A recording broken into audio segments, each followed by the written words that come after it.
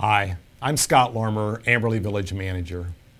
As circumstances surrounding the coronavirus unfold, the village is responding to this challenge the way that we always do, with leadership and commitment to keeping the village safe. Plans have been underway in recent weeks to enable us to adhere to the stay-at-home order by Governor DeWine, effective Monday night, March 23rd. I want to assure residents that even with the municipal building closed for safety measures, village personnel remain hard at work. We understand the importance of maintaining continuity in essential services, including police, fire, and EMS. As you know, Amberley Village is unique in that our maintenance staff doubles as firefighters.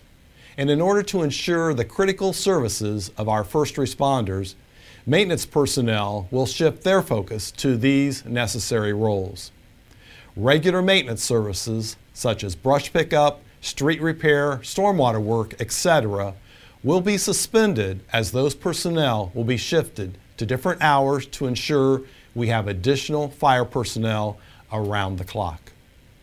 Our administrative staff has been equipped for working remotely and has begun working from home to ensure their critical support of our first responders is uninterrupted while still in compliance with the governor's orders. We have also coordinated closely with the City of Reading to ensure EMS delivery is seamless during this time of crisis. The village also has assurances from Rumpke that refuse and recycling services will continue as scheduled. I want to assure you that I am in contact with Amberley Village Council, your elected officials, making them aware of our situation, and they certainly understand the hardships this shelter-in-place order creates. But our foremost focus is on the safety of our residents.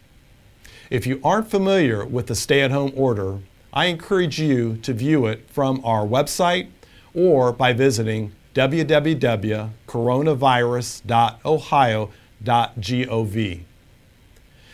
Police Fire Chief Wallace and I have been proactively involved with the Hamilton County Emergency Management Agency, the County Board of Health, and the County Commissioner's briefings, along with other organizations that are collaborating and providing information. Even though we will be working differently over the coming weeks, we want you to know that you can still contact us as in the past.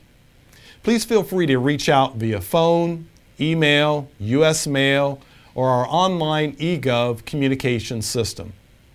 If you have questions or concerns, please feel free to reach out to the village.